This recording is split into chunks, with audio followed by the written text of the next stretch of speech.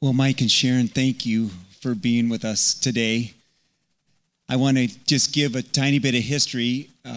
I met Mike a couple of years ago, maybe longer, but at least a couple of years ago. And I met him at a pastor's prayer group because Mike has a ministry. He has a heart to pray for every church south of the river. Now, you may not know it. That is a lot of churches. And he had made contact with me, and I wasn't sure what I was getting into, but Mike and Sharon came, we met, and every concern I had washed away. And I am so behind what you are trying to accomplish praying for the churches. So, Mike, thank you for that first and foremost. Yeah. The second thing that happened is Mike Lotzer said, I'm doing this sermon on Dare You on these characters that are being thrown into the flames. And he said, do you have anybody in mind who might be good in terms of our personal testimony? And I said, I actually think of Mike Howell, who Mike already knew. He said that he's perfect because he's been through the fire. And so about 5.5 years ago, you had a crazy circumstance that led to your paralysis, right? Yeah. I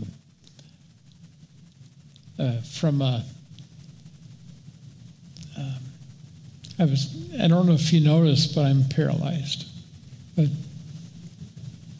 you noticed? I noticed.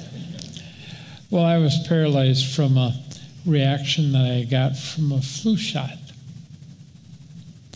So, but I didn't get the flu. Praise God. Yeah. So, yeah. So, you'll also know Mike has a wonderful sense of humor, and I love that about you. Yeah. So, we're thinking about the sermon today. Yeah. I sent Mike some questions. We sent Mike some questions because we have 100, but we narrowed it down to 4. Okay? So the first question I want to ask you is, do you believe that God can heal you? Absolutely. God is able to heal me. And I used to pray that God would heal me. But I don't pray that anymore. I've realized that in the condition I'm in right now, that I'm actually a better person than I was before that. That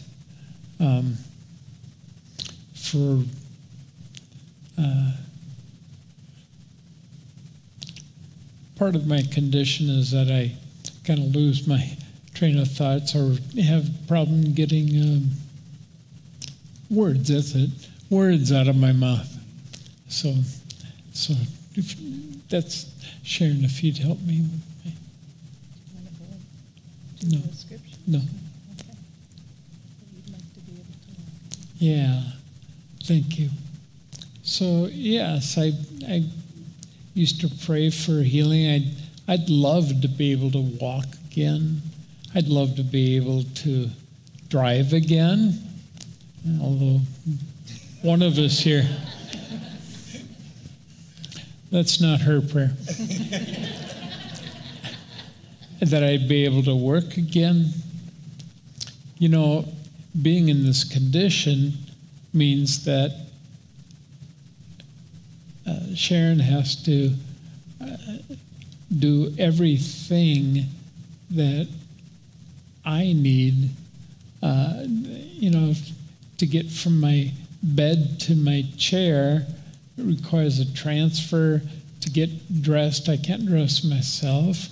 I can't eat without assistance. I can't brush my teeth. There's a lot of things I can't do. So, yeah, I feel bad about that. And now you're going to help me again, dear. There's a lot of your story. Yeah. Don't need to go into it. Yeah, there's so much about my story that we just can't go into right now, but let's suffice it to say that I'm a better person in my chair than what I was beforehand.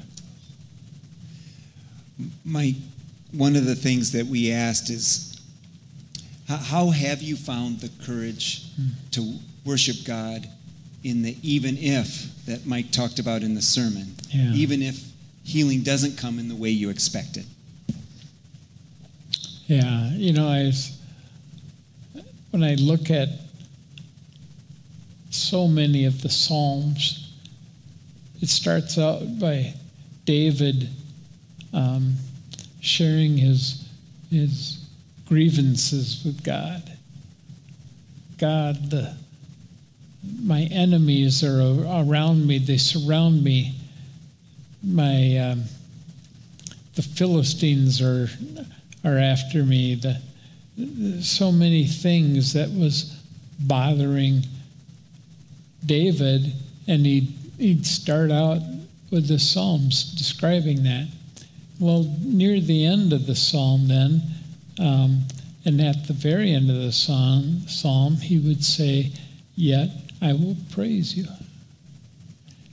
And so God isn't about, God wants us to share our grievances with him. He wants to know our hearts. And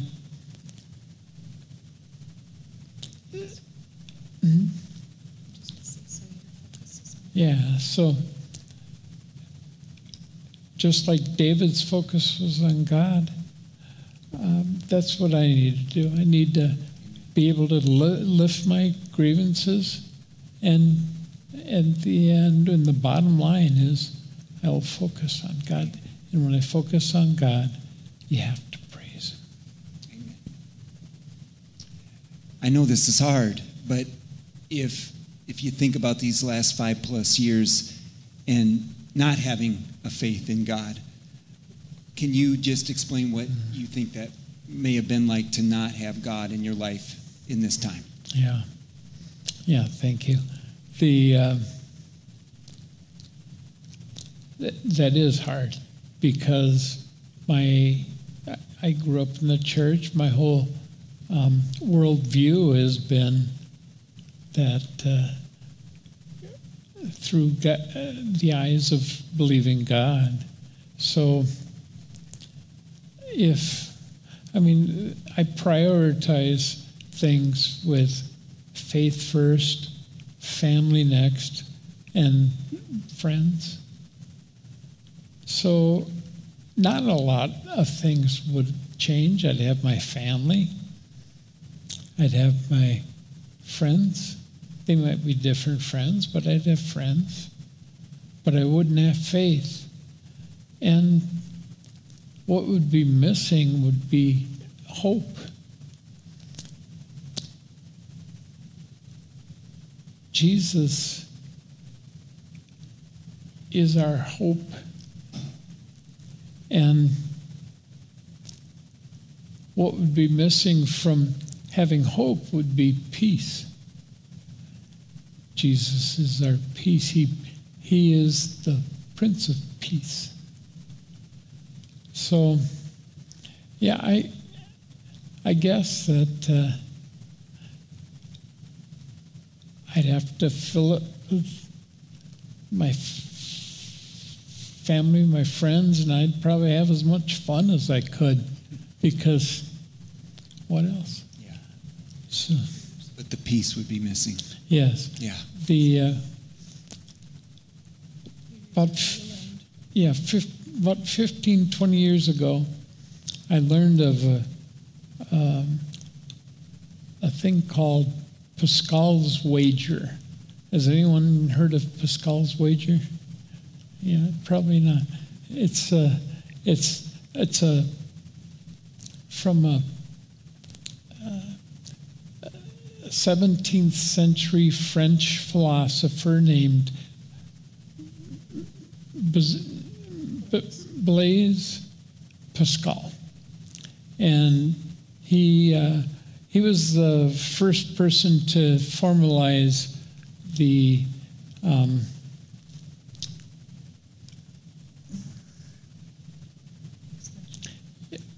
existentialism. So he's famous in the philosopher world. He was a philosopher, a mathematician. He was a physicist. He was a theologian. Anyway, Pascal had this argument. It's called Pascal's wager. And I'll paraphrase it. It's, if I live as if there was God, and it turns out there wasn't, I've lost nothing. But I've lived a good life, and I've been happy. But if I live as if there was no God, and it turns out that there was, I've lost everything. So a wise person would wager that there might be a God. So I don't know if you've ever seen or watched or played poker, but the wager of a person who's got a really good hand sometimes will go all in, puts everything on the wager. Well, we bet our lives. Our lives is bet in this existence of God or not. So I'm all in. Amen. I like being all in. Yeah. I like that, Mike. It's a great picture. The final question I just want to ask is, how have you experienced Jesus in the flames of your trial? Yeah.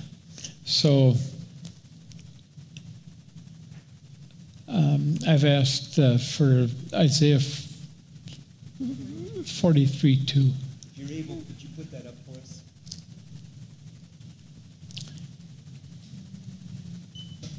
Yeah. So when you look at the scriptures, you'll see three different things. And they all start out with when you pass, and when you walk through. You'll notice that it doesn't say if you pass. It says when.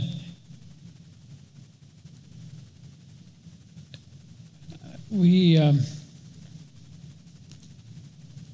all have troubles. You may not be paralyzed. You may not have had an amputation. By the way, of this amputation, you can always see some positive out of things when they happen. Concerning this, I mean, I immediately lost 6 pounds.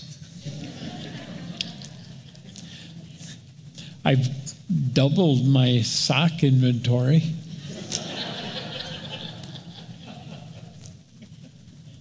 So, I took myself off that train. When you walk through. Yeah. So, we all face troubles. It may be as small as a cold on your infant and you're worried about them. It may be that you've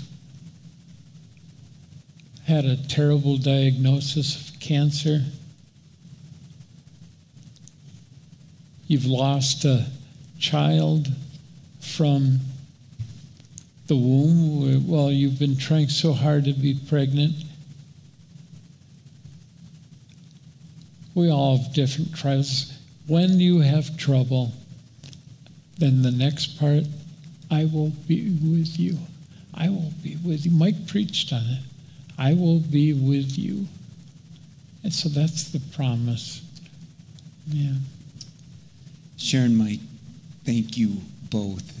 it is my privilege to give you the opportunity to do what God has put on your heart, and that is to pray for the churches south of the river. Would you say a prayer for Mercy Road? Be honored.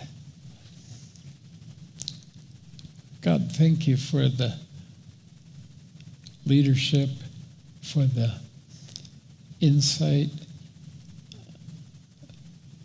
of this church, for the prayer warriors I met today. Thank you for the people. Thank you for each one here, because the church is the people. It's not this building. So yes, I pray a blessing on this. I pray that there'll be a great sense of knowing that you are present. I think of the even if of Jesus, that in the garden he said, God, I want this cup to be removed, but even if it isn't, and he accepted God's will. So I pray for God's will and God's purpose, and for his kingdom to be glorified because of Mercy Road. In Jesus' name, amen.